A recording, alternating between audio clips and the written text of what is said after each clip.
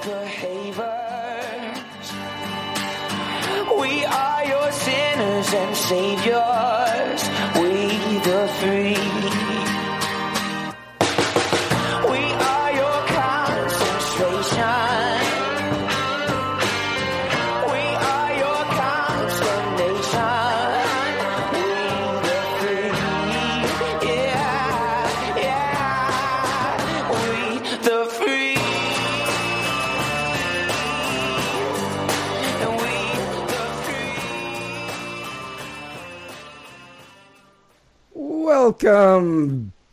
Welcome and bienvenido to another installment of The Writer's Block. Glad you all can tune in. First and foremost, let me say thank you to Low Tide Kava Bar and Jay Strange for the kava that I drink on this and every episode of this and my other show, The Muddied Waters of Freedom. It still tastes awful. It always tastes awful. I would like to welcome on my very, very favorite person in the entire planet. Welcome to Zuri Davis for coming on the show. Zuri, welcome. Hi. Hi. Thank you for having me. Oh, I'm always happy to have you. It is so good to have you on. You have been on 2 of the Muddied Waters of Freedom? Yep. And Once was in real life, in real life. I know. Once you were sitting in the seat that I'm sitting in right now. Yeah. I know. And the doll behind you put his hands on me, and it was strange. Oh, yeah. But yes. Yeah. That guy? Yes. That guy Oh, right yeah. there? That's Mason. Mason Jefferson. Yes. Oh, okay. That's Mason He Jefferson. looks like Bernie Sanders, so it really does throw me off. But he's definitely not.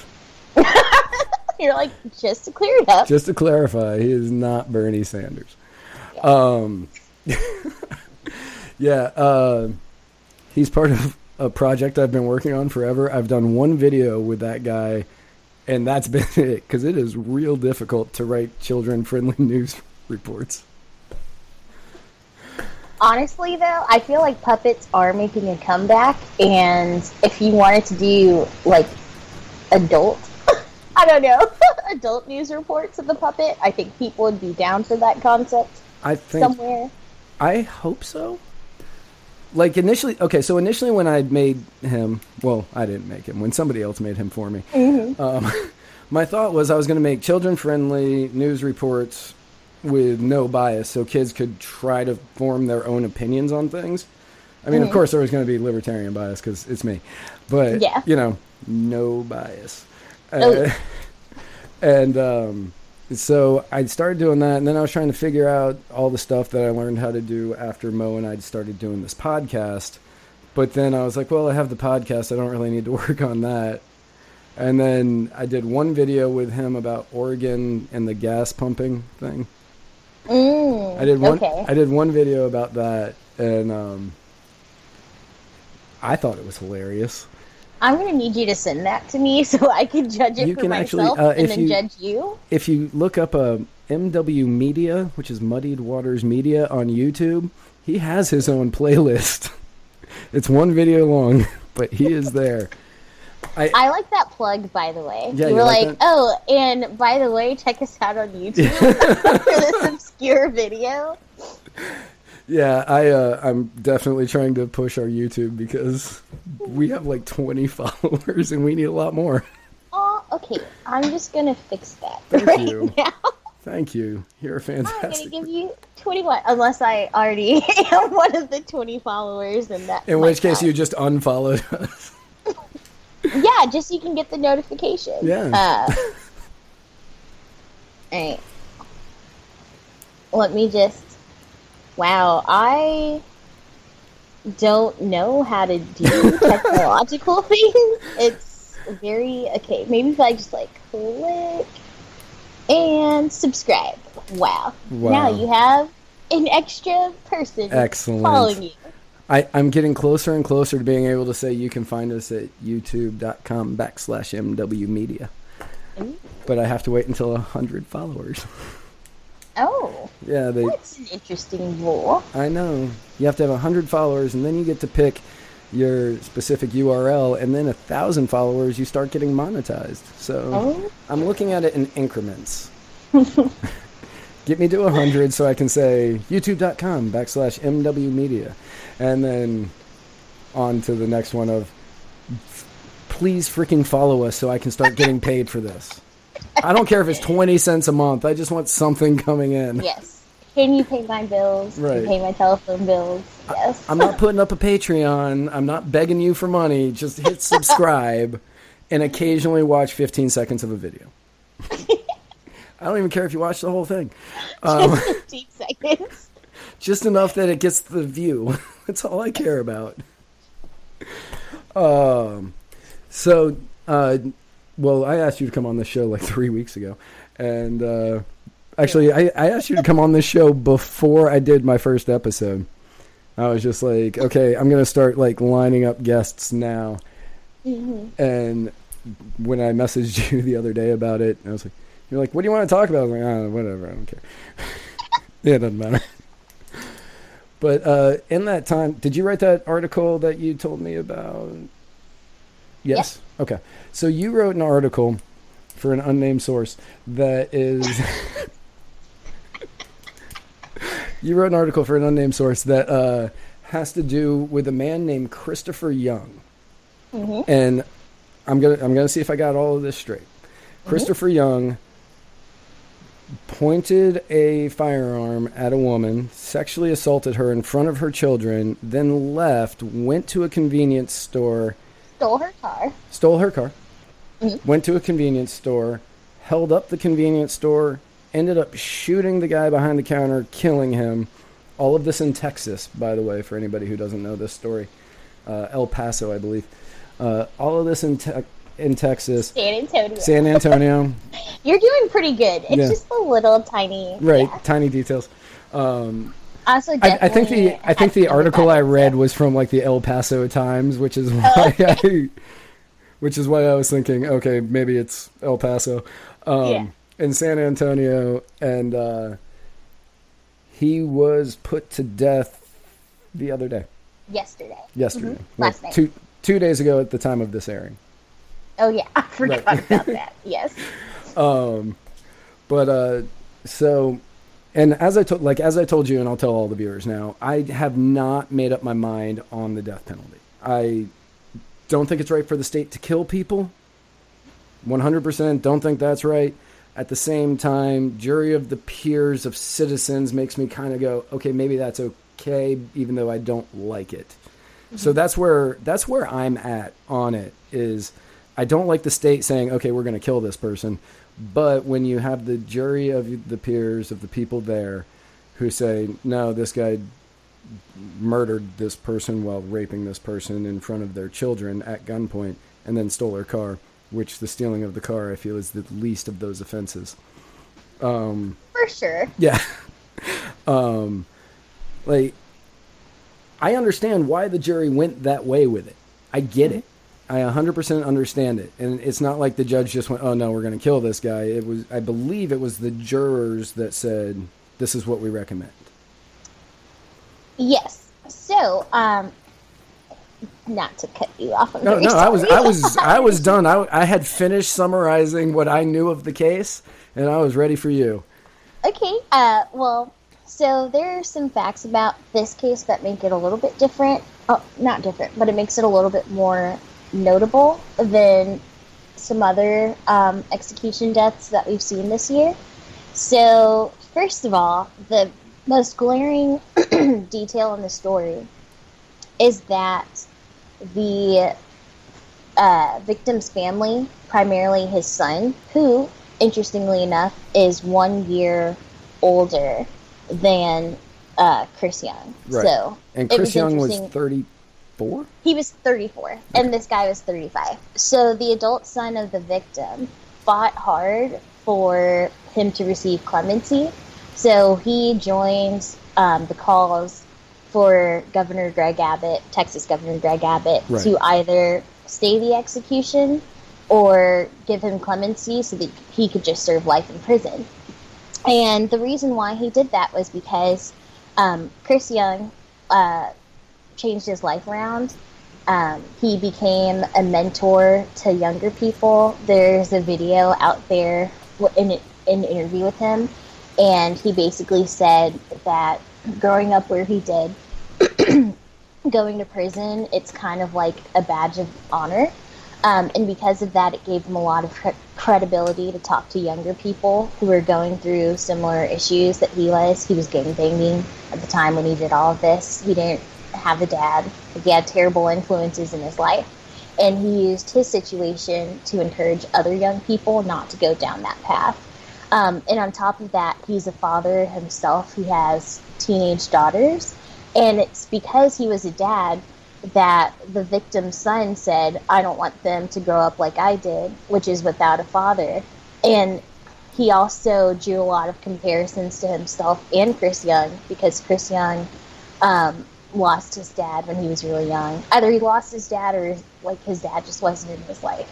But it was that familial connection, that familiarity that caused the victim's son to be an advocate against his execution. And on top of that, there are also racial and religious components. So for the religious side, I'll just start with that one. A juror was barred from being on the jury because of her involvement.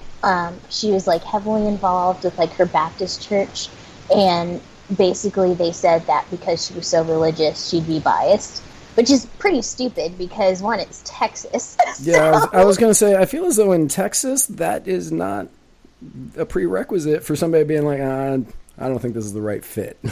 Right. Yeah, I feel as though almost as though the religious people in Texas are like, let's do this. Yeah, pretty much. Let's pull that switch. So it makes me wonder if she was like the wrong type of, I don't know. But also like... that wrong kind of Baptist. I know, right? And she was black, too. So, not to be like that has a part in it, but people were kind of like, oh, hey, like, you know, it's a little suspect that you'd be like, she can't serve because of her religion. So it actually led a lot of religious leaders to protest that aspect, to be like, hey, don't discriminate against us because we're Christians. And I would tend to agree because, like, I understand the need to kind of make sure that people don't have biases going in, but at the end of the day, everyone has biases, and it's really hard to be like, one bias is wrong, but another bias is okay. And it kind of seems like you're just pushing like certain kinds of biases just in your favor, and that's not okay. And you know, playing devil's advocate, the prosecuting attorney, that is actually his job. Yeah. Like, that is what he's supposed to do. He's supposed to go, I think that person might side with the plaintiff here, so I'm going to try to get that guy off the jury or that woman off the jury. Yeah. Whatever. And so, I mean, that is his job to take these people. So was she taken off because, like, during the jury session where they picked the jury? I can't remember what that's jury called. Selection. Thank you. I was like, you know, that part where they pick them. Yeah. So was she taken off during that point, or was she taken off later by the judge? So, that is a good question.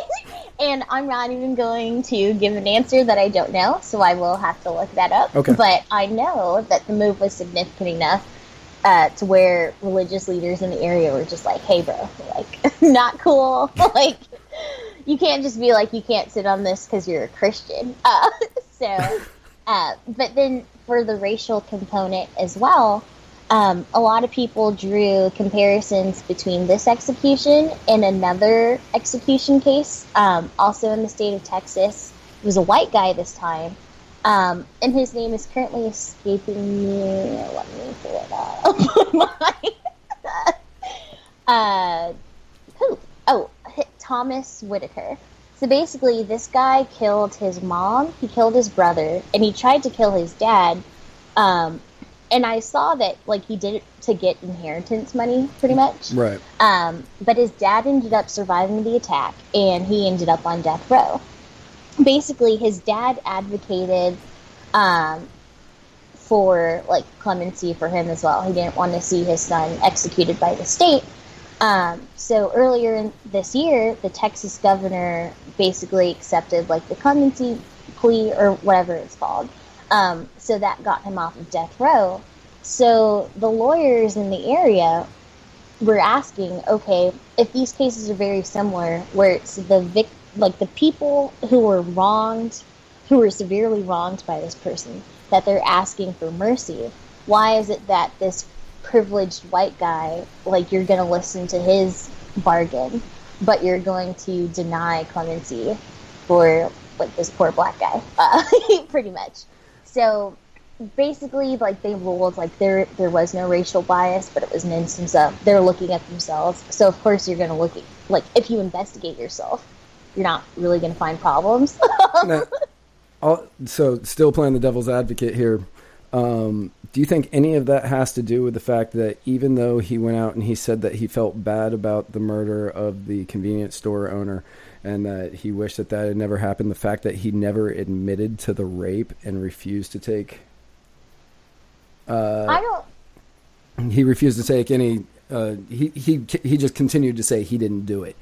And I know that upset the victims... That victim. I know that upset that victim that he never even tried to apologize for what he did there.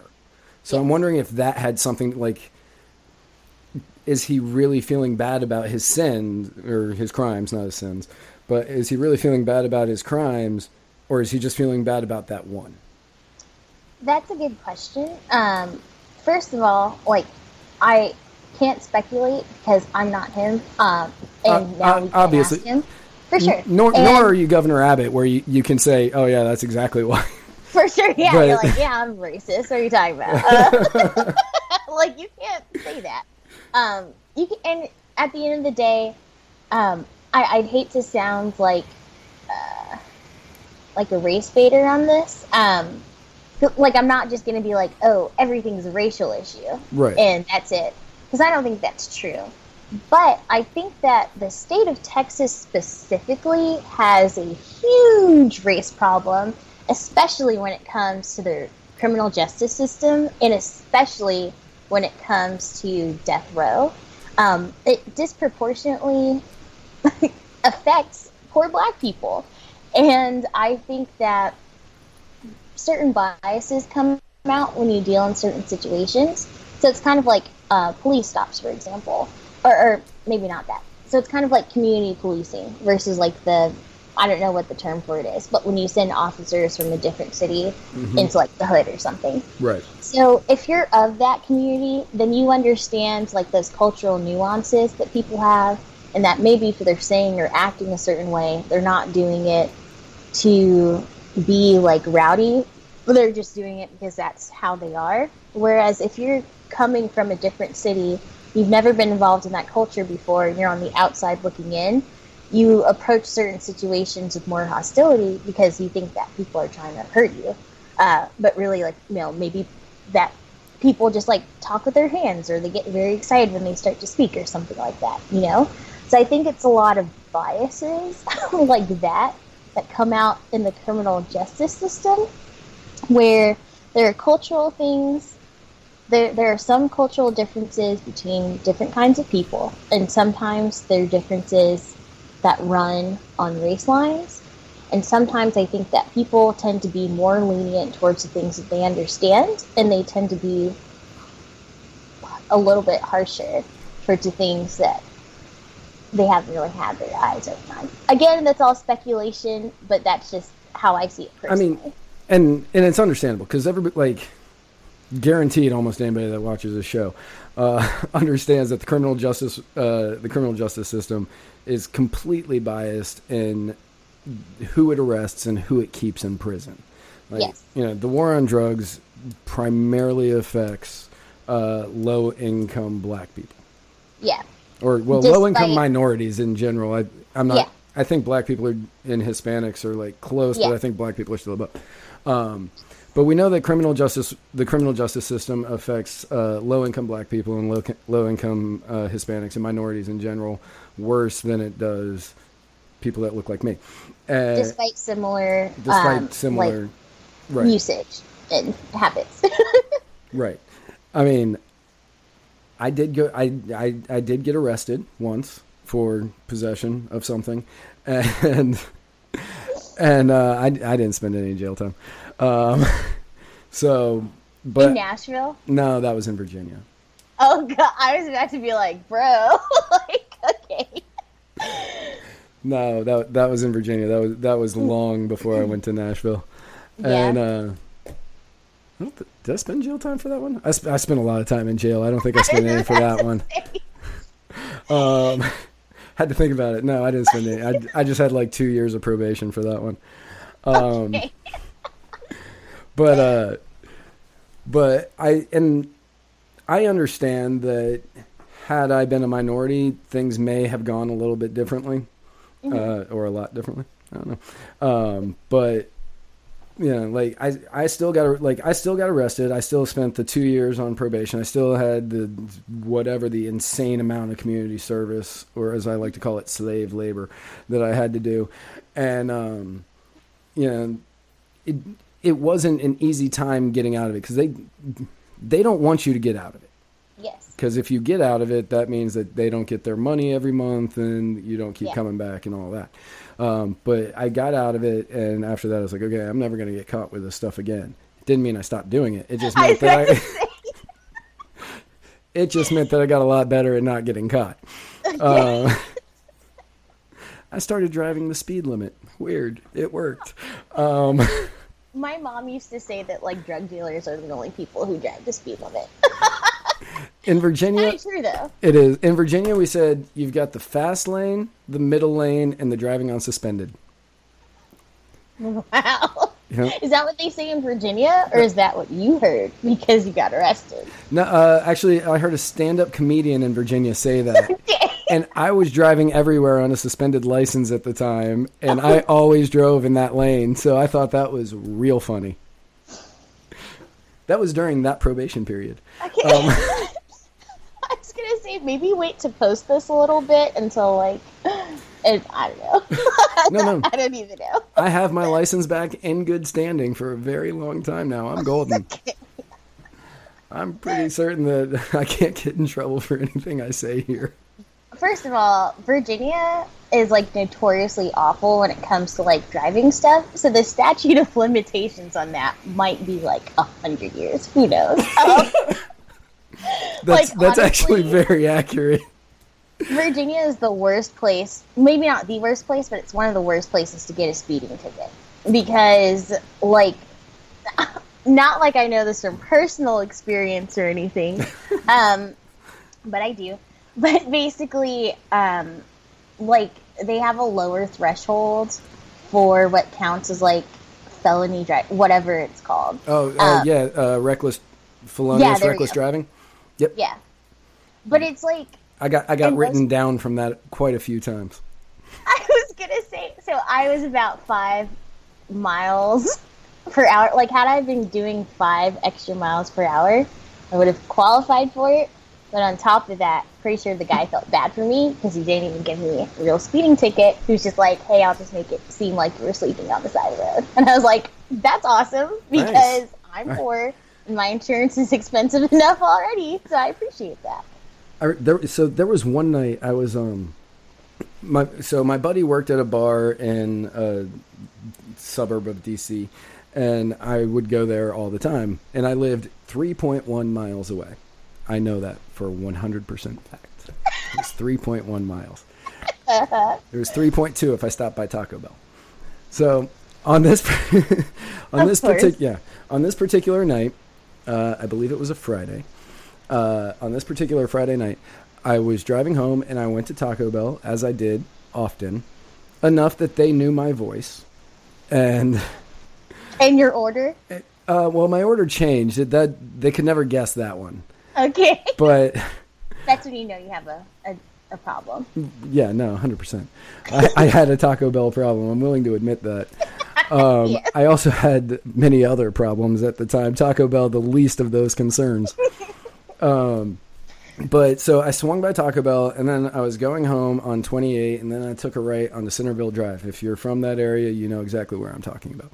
And as soon as I crossed the train tracks, lights went on behind me. And I was like, that's weird. I was going 40 miles an hour in a 35. I figured I'd be good. And Yeah. right? And the cop pulls me over and he goes, you were speeding. And I was like, what's the speed limit here? I thought it was 35. And he goes, nope. The moment you cross those train tracks, it's 25. Oh, Okay, speed trap. yeah. And I literally turned and I looked and I saw a sign that was there that I just had never seen before. And I went, huh, okay. And he was like, you been drinking tonight? And I said, yep. Didn't even try to like deny it or And anything. And he said, are you over the limit? And I said, man, I'm going to be honest with you. It's going to be real close. It's going to be real close. And he goes, and he just laughed. And he said, he's like, nobody has ever given me that answer. Not once. And I was like, oh, well, it's going to be real close. And he goes, can you get a ride? And I said, yes, 100%. I can get a ride. I will figure out somebody who's awake right now. And so I ended up calling the bar I had just left and had one of the bartenders come pick me up. And so I'm sitting in the car, and the cop was like, he was like, do you want to get out? And I said, well, I don't want you to arrest me for drunk in public. He goes, I'm not giving you a DUI right now. I'm not going to get you for drunk in public. That'd be douchey. That'd be so douchey. That'd be, That'll also kind of tell you where I was on that scale. And he, so we're sitting there and he goes, well, let's, do you want to you want to hit the breathalyzer? I was like, yeah, let's find out where I'm at. no. He wasn't arresting me already. Like, I was like, pfft. I wouldn't trust it, but that's just me. Right. No, I mean, I get that. But also at the same time, he had a real convincing argument on, I'm not arresting you now. Trust me, you got your ride coming. And so he gave me the breathalyzer, and I blew a .09. And he was like, yeah, you were right. You were close. But I would have had to arrest you. And I started laughing. He goes, it's a good thing you made me laugh. And I was like, well, thank God for that. And then my friend came, picked me up, drove me back to the bar where I continued drinking. Because I wasn't driving. So whatever, doesn't matter now. And and then I got a ride home from my roommate that was working at that bar. So yeah, Virginia has very strict driving laws, but some of their cops are real nice. And if you make them laugh, they will let you off. You make them laugh. Moral of that story. Moral of that story: get a good sense of humor. Do what they like. I'm not saying follow all, like I get it, but within reason, just kind of like go along with the process, but try to make them laugh. And normally they'll just go, whatever. If you look like me. I don't know how it works for you. Yeah. I feel like just following the rules would be, honestly, I don't know. It was like kind of funny. Like, first of all, he like scared the crap out of me because he was like, oh, just let you know, I have a body camera on. And like, one, I'm thankful that he had a body camera. But then part of me was just like, I hope this is not a situation in which you need it. Like, okay, like, just don't hurt me. I don't know. But I, like, my hands are shaking, and it was, like, really funny. Because I feel like I talk, like, real big of, like, oh, yeah, like, stand up for yourself, authority. And then, like, in the face of authority, I'm just, like, I'm the type of person who, if you call me to the principal's office now, like, I will still be afraid that I'm in trouble. And I'm 22 years old. I'm definitely don't go to, like, primary school anymore. Right. I like how you called it primary school. That's what it is. Is that what you called it here in Florida?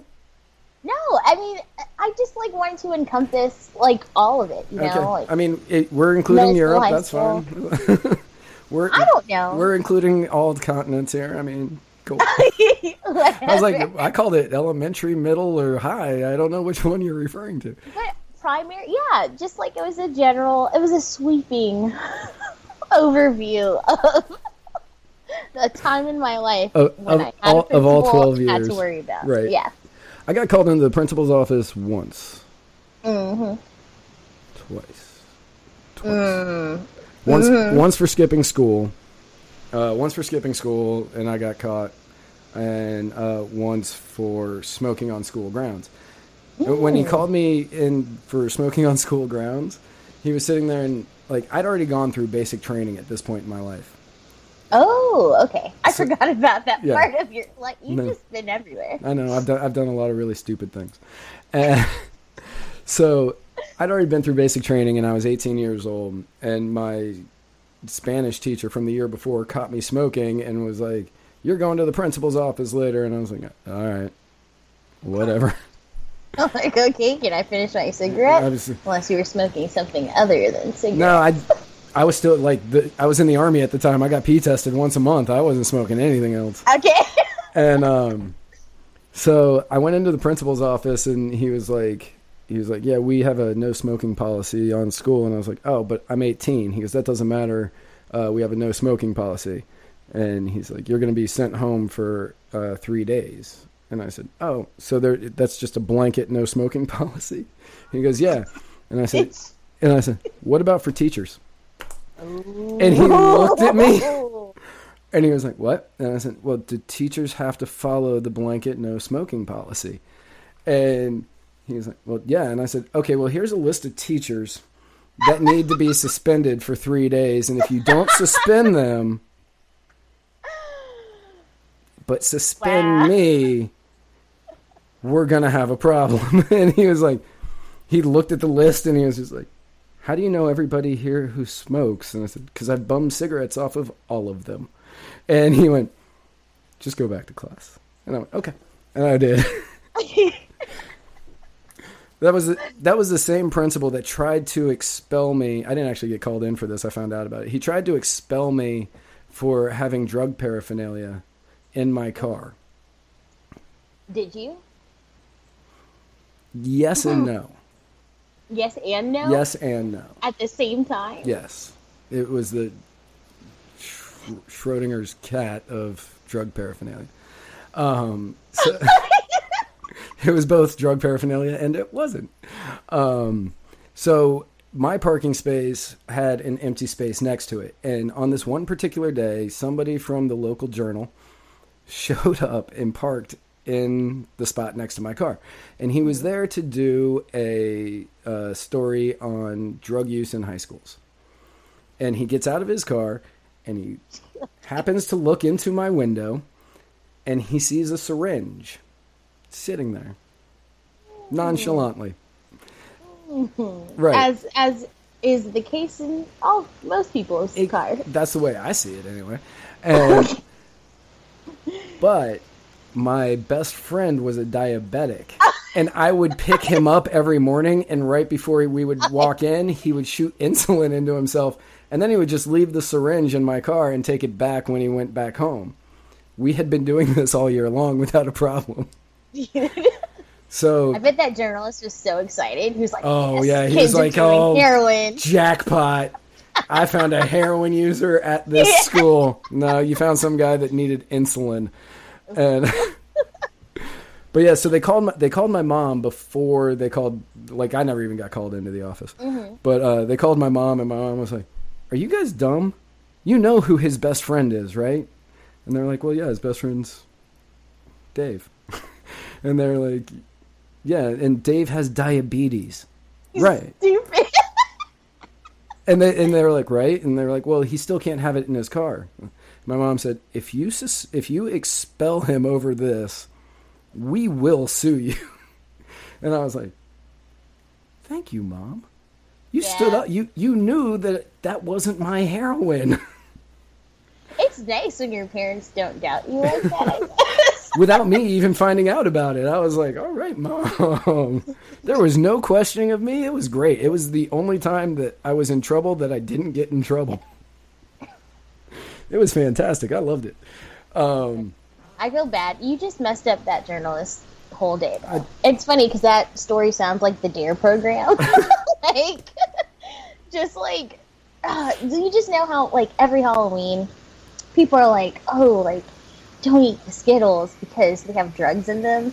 just like, let me tell you, no one's giving out thousands of dollars of drugs to No- unappreciative little kids. Nobody's giving away free drugs to anybody.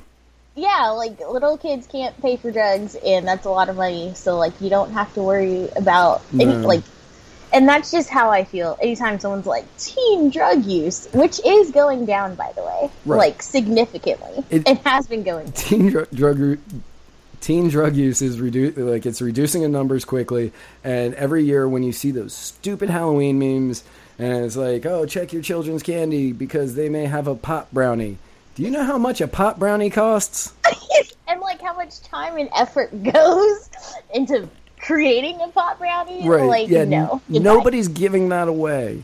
Yeah. Not even Like- accidentally. They're keeping that one like, don't give those out. Give these out.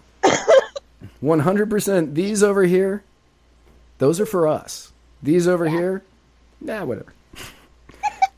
If we may need to keep a couple for after these. Actually, just turn out the lights. Pretend we're not home. And Pretty much. right. So we got way off topic on the death I know. penalty.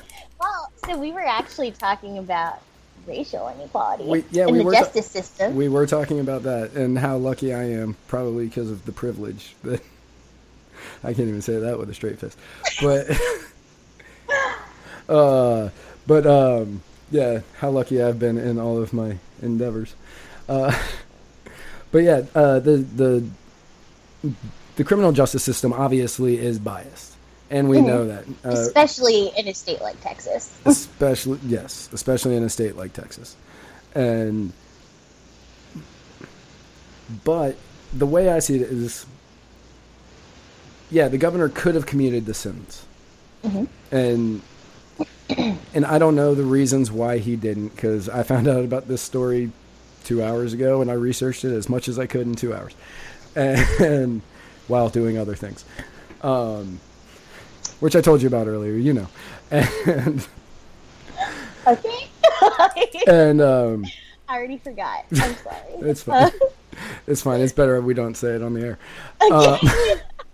That sounds really deeply personal, and just my mind's just always in the gutter. So No, I get already that. I've been taken to like a completely different place. You do you, Matt. You do you. But so yeah, I don't know why the governor didn't commute this sentence and did commute the white guy sentence. I don't know the white guy's name. The only thing I can think of is the fact that he never showed any remorse for the raping in front of the children at gunpoint is like the only thing where they're like, okay, he's not showing any remorse for this crime, arguably a worse crime than killing the guy. Arguably. I'm not going to say it is a worse crime, but some people could say you've traumatized this woman for life and her children for life, where For that sure. guy, you just took him out of his life. So it's tough to say which one is a worse crime. Both are abhorrent and both are awful.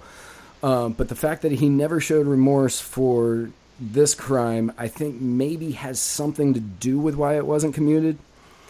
But I'm not going to be able to say that for certain because, again, I'm not the governor of Texas and I can't say. For sure.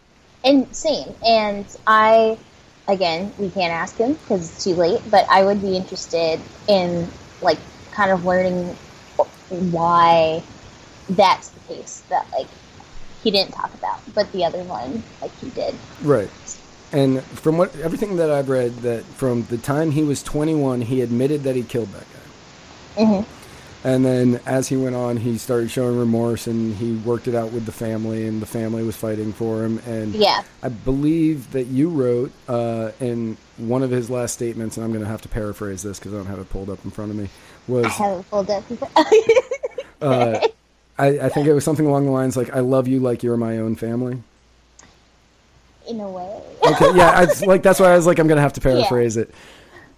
So he basically said, I want to make sure that the Patel family knows that I love them like they love me. Okay, Close enough. right. Got it. And I think... I just didn't want to correct you on air like a jerk. I don't know. I don't care. I don't care if you correct me on air. on the other show, I have Muhammad as a co-host, and he corrects me all the time, so it's fine. But yeah, the only reason. So again, going back to the original topic of death penalty, good or bad. Like, yes, I don't think the state should be going, okay, yeah, no, that guy needs to die, that guy needs to die, that guy needs to die. I don't think that should be a thing. Having the jury, the jury of peers, 12 people, they're supposed to be impartial. And I understand that you don't really get that, but, it's kind of the best system we have.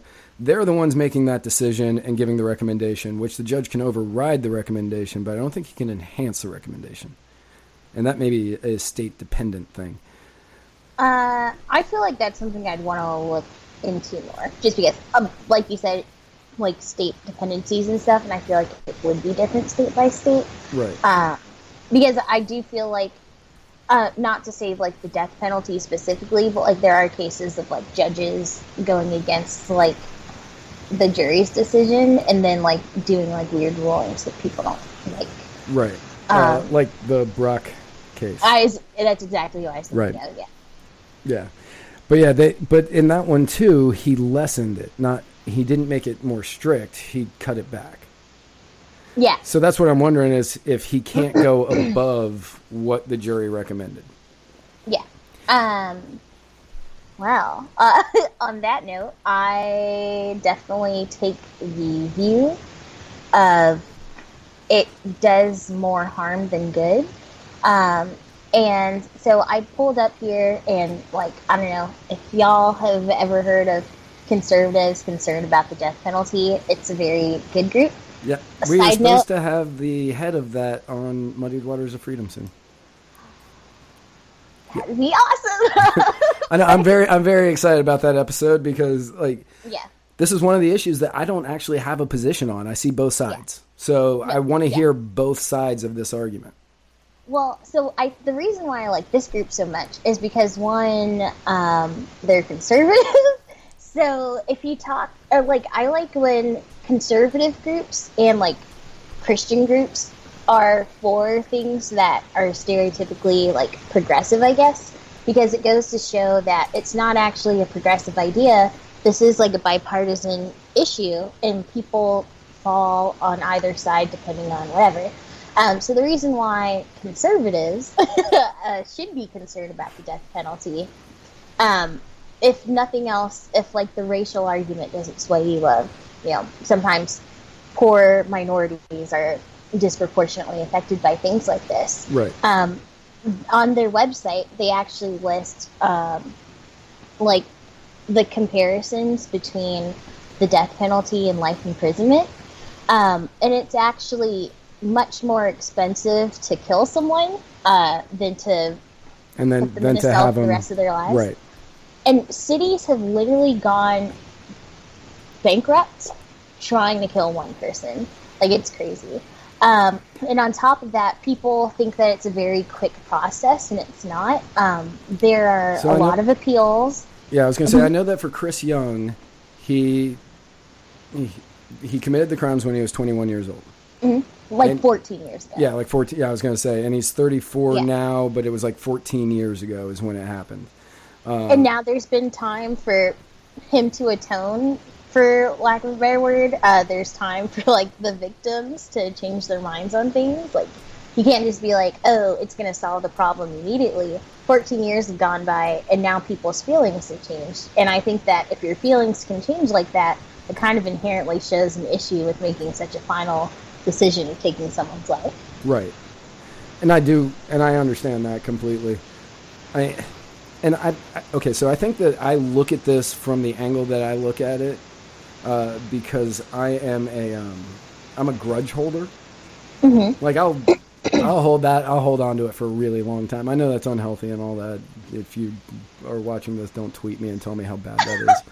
Don't date Matt, because oh yeah, I'm just kidding. Also, I never forget. Just I may forgive you, but I will always remember that shit. But yeah, I like never forget anything. It's awful, and except for appointments, I'll forget those. But If you do something wrong to me, it's there for life. But so I think that as a grudge holder, I almost said drug holder, and I was like, whoa, no. No. I already run 2 podcasts where I talk about, not liking the government. Let's not say that out loud. I know. But as a grudge holder, like, I don't know if you murdered my family, I don't see me getting over that and being like, no, I'm okay with that guy now. I don't see that in me. So I understand the desire from some people. There was a case in Florida back in 2014 where a guy murdered this girl, and he was on death row, and then Pam Bondi, that lovely little dwarf, She's good. Oh, she's special. she is. She's so tiny and special. But Pam Bondi commuted the sentence for a week so she could go to a fundraising event. And the people the family was from Ohio. Yeah, I like that eye roll. Not a good reason. I know it's not a good reason. But the people in Ohio, the family was from Ohio. The victim's family was from Ohio. And they were understandably upset by this decision. And, like, I was kind of on the side of the family on this one. And I was like, well, yeah, of course I'd be mad if she did that. Like, this... Mm-hmm. I could see how some people would see it as closure for everything else. And I think I'm kind of on the side of let the family decide. Yeah. Let the family decide, let the family decide the punishment. But at the same time, I could also see how that would go very, very, very poorly. Yes. So I understand. So people's arguments against, listening to family specifically is there's a safety argument to the family. So let's say the person on death row, they're like in a gang, but they're like pretty high up in the gang, and then like henchmen show up to their house and they're just like, you're going to tell the judge that you don't want to kill this person. That's going to be bad. There's that. And then there's also the idea of maybe a family goes a little bit too far to where, like, whatever they choose really is a violation of that person's Eighth Amendment right, and, like, how do you rectify that?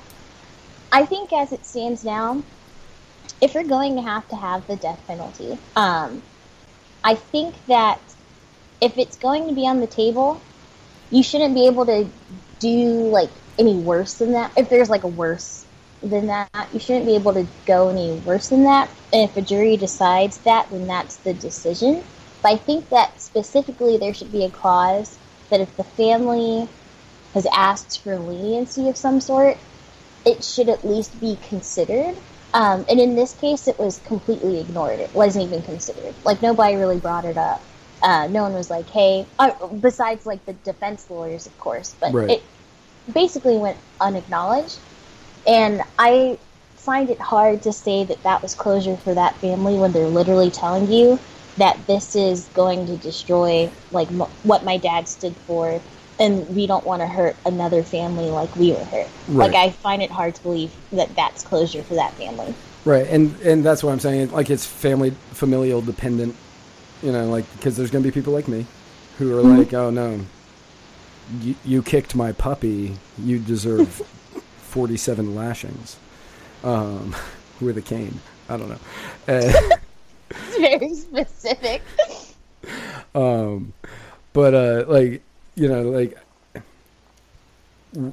understand that there's going to be people like me, and then there's going to be people on the opposite side who are like, no, we're all about forgiveness.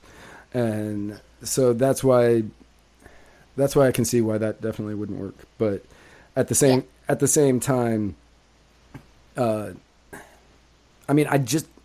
a lot of libertarians specifically say that the death penalty, they don't agree with the death penalty because the state should not be able to execute somebody. Which is true. 100% true. But I don't see the death penalty in regards to having a jury trial as the state executing somebody. I see that as members of the community executing somebody as opposed to the state. Well, first of all, they're members of the community who are forced to be there by the government, so it's not even like a voluntary process. That's fair. It's not That's like fair. it's the family. I mean, thank God it's not. I mean, because come on, like the family being a part of the like actual case, I think that would be all like that would lead to all sorts of issues in like all cases. That just sounds like a bad idea. But it's hard. It's hard for me to see that it's really his peers. Because who are your peers? Like, just because I live in Nashville, for example, like I don't know the people down the street, Right. and we don't hang out. Like, those aren't my peers. We just happen to live in the same geographical area, but their ideas are probably not going to be my ideas, and I feel like it's a very open-ended thing. But at the end of the day, I think that when you talk about you shouldn't, or when libertarians talk about you shouldn't allow the state to kill people, yes, that's true. And on top of that, you have to recognize that the state is very imperfect. And we always talk about how corrupt the government is, or how inadequate they are, and how wasteful things are. Why would we assume that doesn't translate to the criminal justice system? There's actually a book that I have here next to me that I pulled out just for this. Just for today. Just for today. So this is a really good book. I'm definitely plugging it. It's not my book. I will make no money off of this, but if you can see it, it's called Grace and Justice. On the right, boom. A little bit. flip it? A little bit further. No, other way. Yeah, Like- there you go. Okay. Anyway, that was like a whole other. I apologize. I could just like take a picture and send it to you. Honestly, whatever. That's fair. And, Anyway, and so I can link to it in the show notes Right. as well. It's for sure on like Barnes and Noble and stuff. So. Right. But the guy who wrote it, he is a lawyer who I had the pleasure of meeting a few years ago.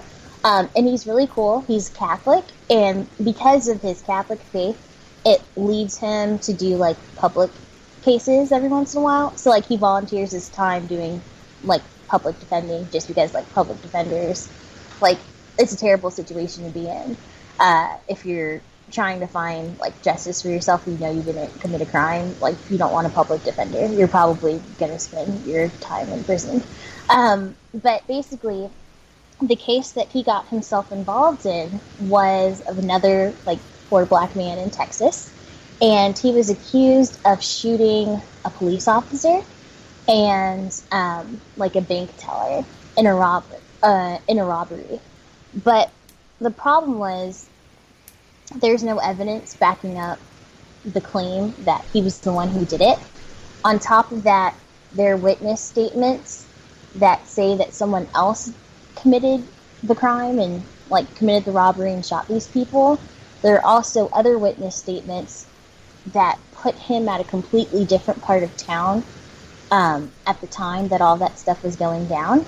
And the only reason why they pushed so hard to kill this man, who they couldn't prove did anything, and who they essentially knew like there was no possible way for him to do it, it's because they were in an election cycle, and they had to look good for their constituents. And it's like, okay, that's fine, but that shouldn't come at the price of like a human life. And on top of that, like what kind of justice system do we have where you can murder someone without DNA evidence?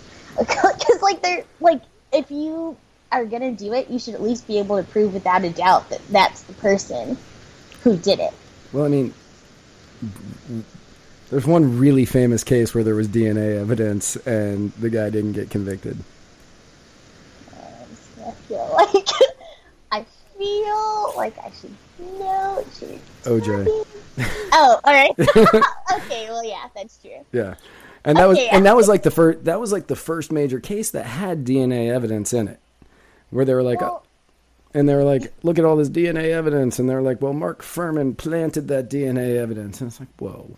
Well, that's why, and that just kind of shows like another problem with the criminal justice system, because had the police department been honest about some of the biases that they had, and had they not had tapes of them using, I don't know, the N word, that word that I won't ever say. Yeah, that one. Right. Yeah, Had I they know which been one you're talking honest about. hey, sometimes we are like jerks to black people, but like not in this instance. Like, then they would have been more credible, and like it wouldn't have had to go that way. I feel. But yeah. Yeah. But also, on that note, check out the Innocence Project. Just all the plugs. Oh, Today. Check out the Innocence Project. The Innocence Yes. Project is actually, I've been on their website a lot because, again, like I said, I have not made up my mind on this, and I have been researching it for a long time, and I see arguments on both sides that I understand and I agree with. So it's like I cannot pick a side on this one. It's been actually really difficult. So when you asked me if I wanted to talk about this today, I was like, yes, please, God.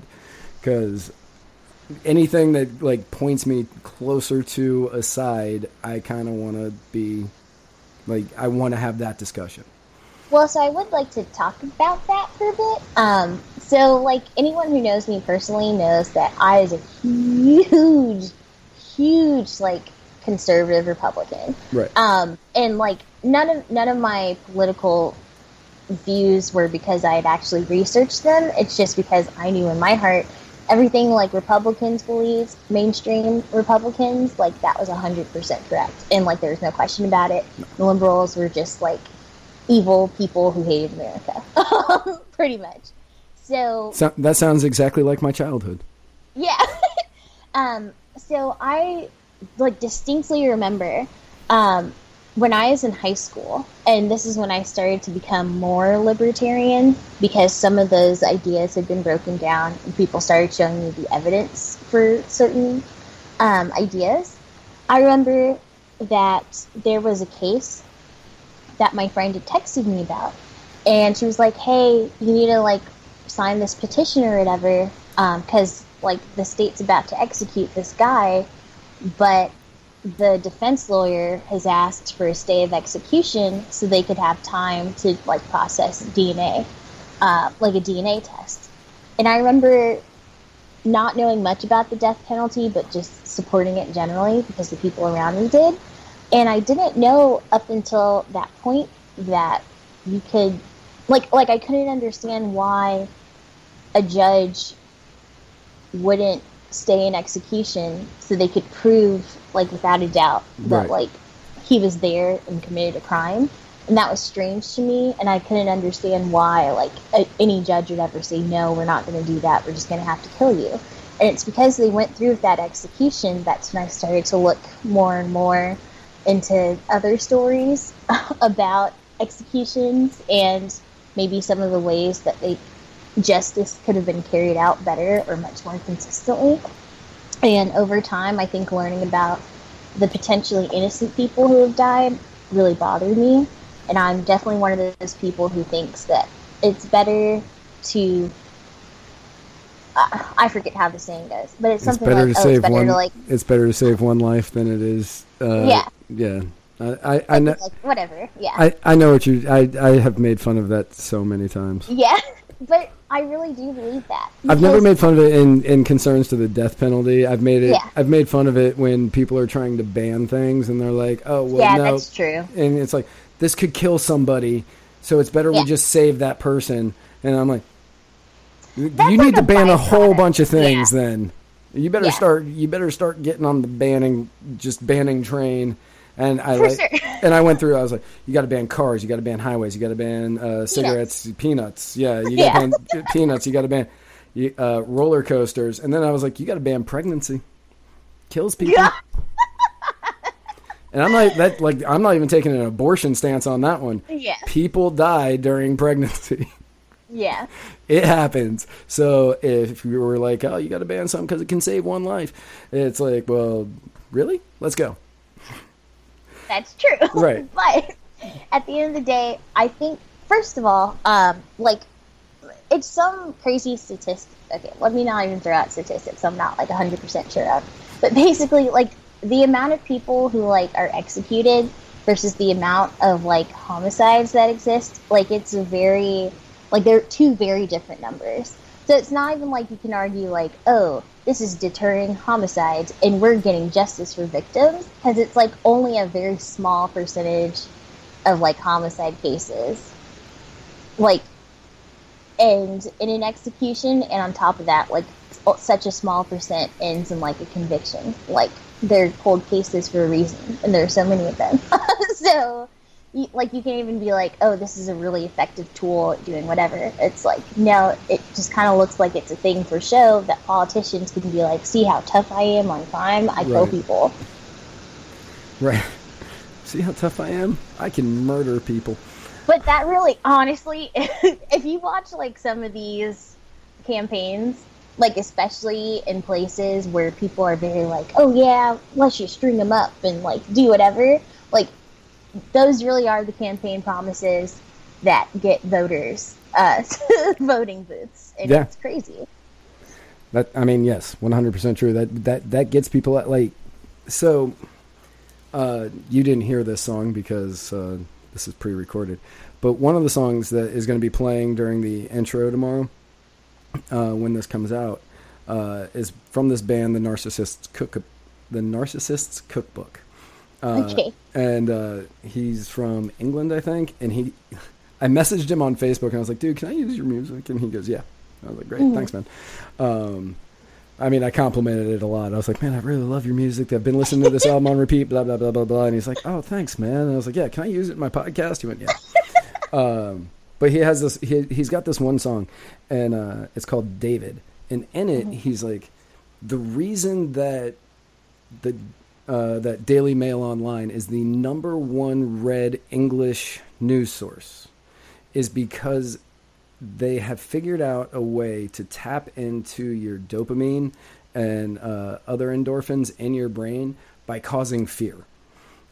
Right? And politicians do the exact same thing. And the reason that it works is because fear simulates the exact same feeling you have from being really happy.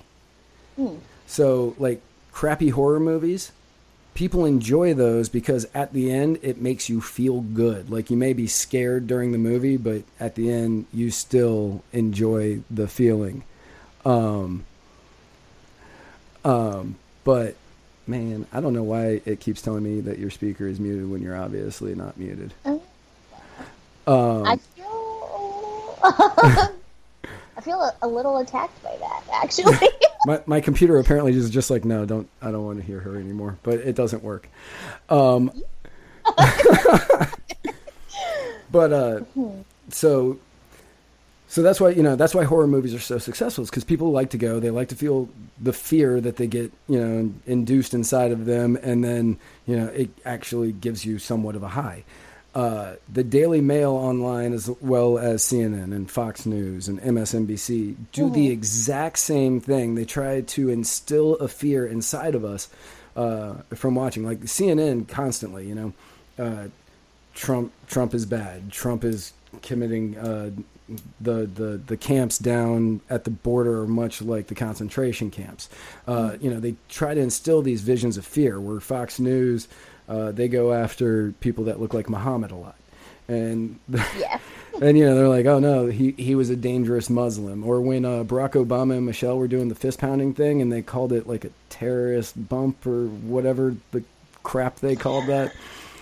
And they do those and they do those things in order to instill fear in the viewers, because it makes them come back, because it gives them a high. Politicians do the exact same thing when, they're out there on the campaign trail. Donald Trump did it fantastically, because, like, xenophobia was one of his main things. And he was talking about the murderers and the rapists that were coming across the border. And I don't remember the girl's name in San Francisco who was killed. I know who you're talking about, Right. but I I totally can't remember her name. It's like Kate Something. something. Yeah. But Sorry. yeah, you're fine. I didn't know it either. I didn't know I was going to go down this rabbit hole that I'm going down. But No, now we're already here. right, but we're here, and that's what's going to happen. But so they instill this fear yeah, in order to scare you, but also because they know that you're going to get a rush of dopamine and endorphins that are going to simulate being high or being happy. So you'll constantly come back and you'll want more. So, yeah, politicians will go out and they'll say things like, yeah, I support the death penalty. I'm strong on the death penalty. I'm strong on defense. I'm strong on criminal reform or criminal justice, not reform, because there's like two that are strong on criminal reform. But they do these things and they say these things because they know you're going to get a high out of it, and you're going to be like, oh, I want to hear more of what this guy is saying. But also, you're going to feel like you need to be, like, people love having a savior, and it's really awesome when someone's like, hey, there's a crime problem, I'm going to fix it. And it's like, chances are you're not. Honestly, like, for most people who say that, like, real meaningful changes aren't actually made, but people don't care. They want simple solutions. Right. And there are no simple solutions to most of the problems that we have. Yeah. Well, for my half an hour show, we're only about 35 minutes over time. Oh, wow.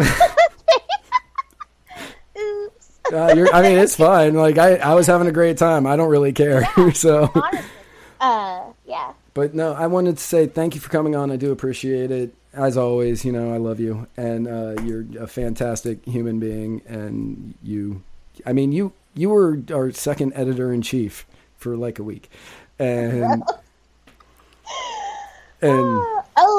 work for, this is my plug for y'all. You should definitely work for Muddy Waters of Freedom and anything that Matt and Muhammad do, because then you'll get a better job within a week, and that's been 100%. proven twice. 100% of our editors-in-chiefs have gone on to much better jobs where they get paid. And Yes, and have health insurance. And have health insurance and stuff. Our health insurances don't get sick. And Kava is your health insurance. That is our health insurance. And you know what? It works, because look at me. But yeah, again, thank you so much for coming on. I do appreciate it. To all of my listeners, do you have anything else you want to plug? Do you have a website, Facebook, anything? I would say follow me on Twitter, but my Twitter situation, my handle is dumb. So I'm just going to send that to you. Because whatever. Also, if you're at Zuri Davis on Twitter, I'm going to need you to give that up because I want it and I need it. But you can also follow my professional page on Facebook. So it's just Zuri Davis. You'll know it's me when you get there.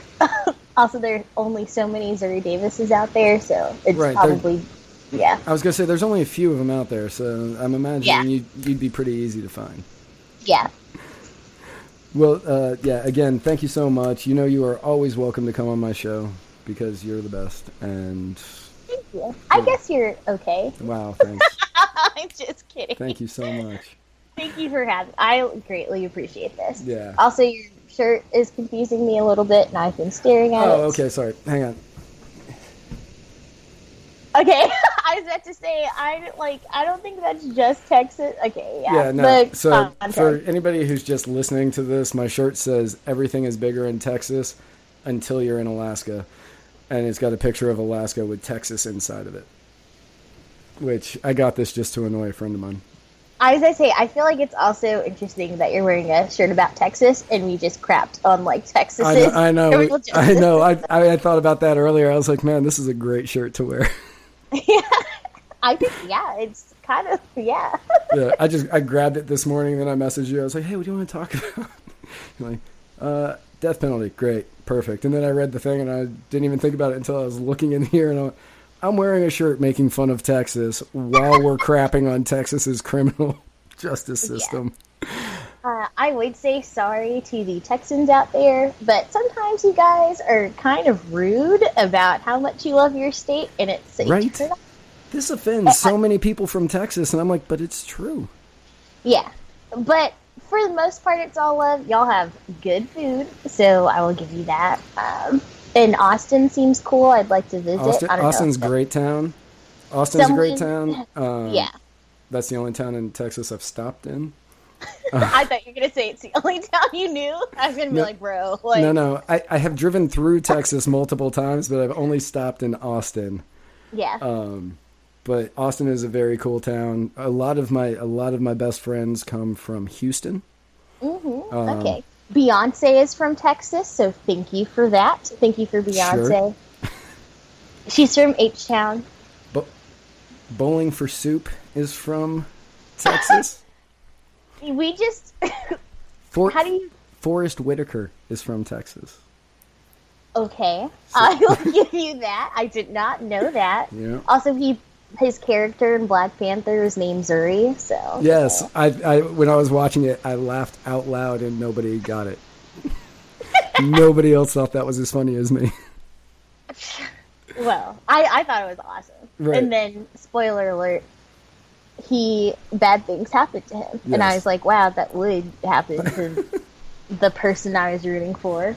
Stupid. But You know, if he could have seen out of both eyes equally, he probably would have been okay. But he's like, he did. He's He like did. this. Honestly, there were jokes that Wakanda's like health insurance was like so good that it fixed Forrest Whitaker's eye, and like both of his eyes are like completely normal in the movie. It's amazing.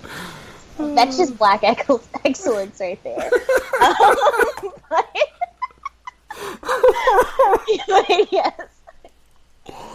Matt, you're late. yes, that's just black excellence. Wakanda, it's really black Yeah, excellence. Our fake country has better health insurance than real countries. Right. Like health insurance. I don't know. The healthcare in So- Wakanda, spot on. It's because they use Yep, shoot. yep. Nope. DC fan. Before I go to this next part, so words have escaped me. Is it vibranium? Yes, don't know. I think it's Okay. vibranium. I think.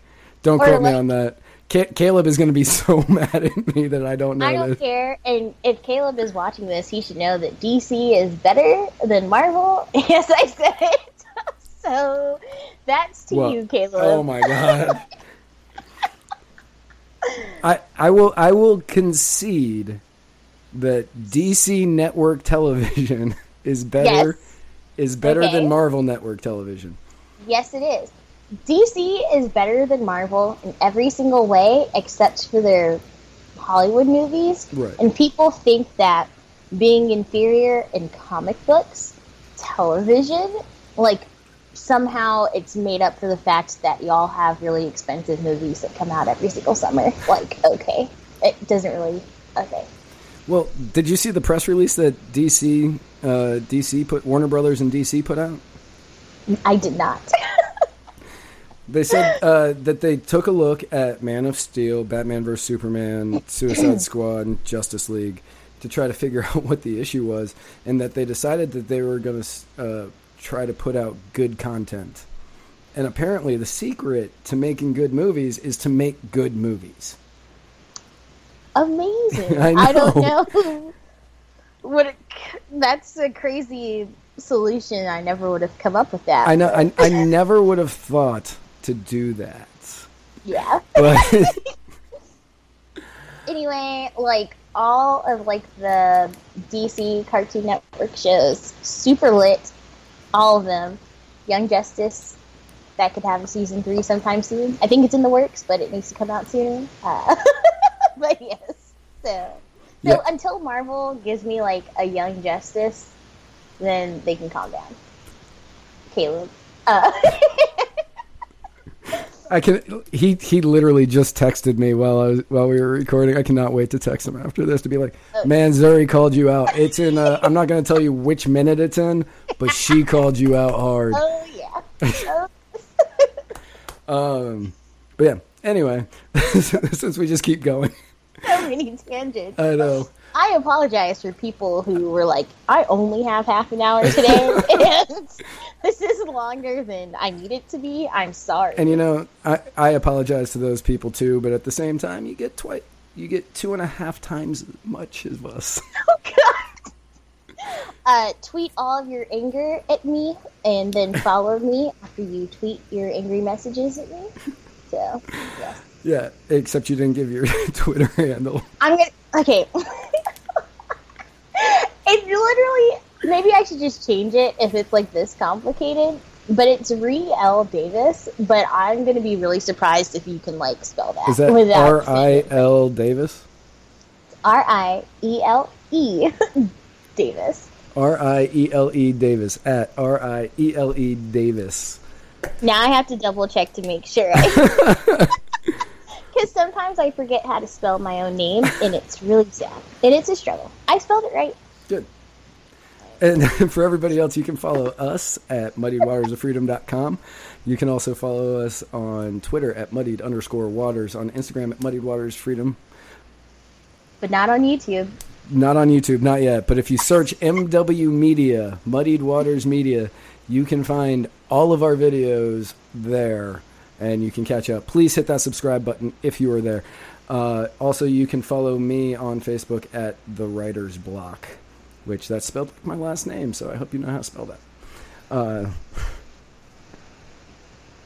Wow. Yeah, I know. Wow. Wow. It's also, if you're watching, it's down here in this corner right here. So you can just search that on the Facebook, and you can hit smash the old follow button or like or whatever it is. I don't know. And I think you can do both on Facebook. Side note. yeah, I think you can. You can follow and like. But so Which is stupid. Like, I know. if you don't, yeah, whatever. I know. Whatever. It's Facebook. Yeah. So, so anyway, again, thank you all for tuning in. Thank you all for listening. I am going to play the exit music if you want to hang out for a minute. And, yeah, then we can talk after. Cool. And again, thank you all so much. Tune in next week. I've got a very, very special guest next week as well. I am also going to be at YALCon this week. So come out. Oh, this. Wow. Yeah, that's this week. Wow. That's next week. July is almost done. Yes. And it was literally just the 4th of July last week. I remember. I have been gone. I have only been here in Florida for like 3 weeks out of the summer. Oh, wow. I know. It's been insane. It's been crazy. It's been fun, but yeah, it's been insane. Anyway, thank you all so much. Follow, like, share, do all that stuff. And we will see you all next week.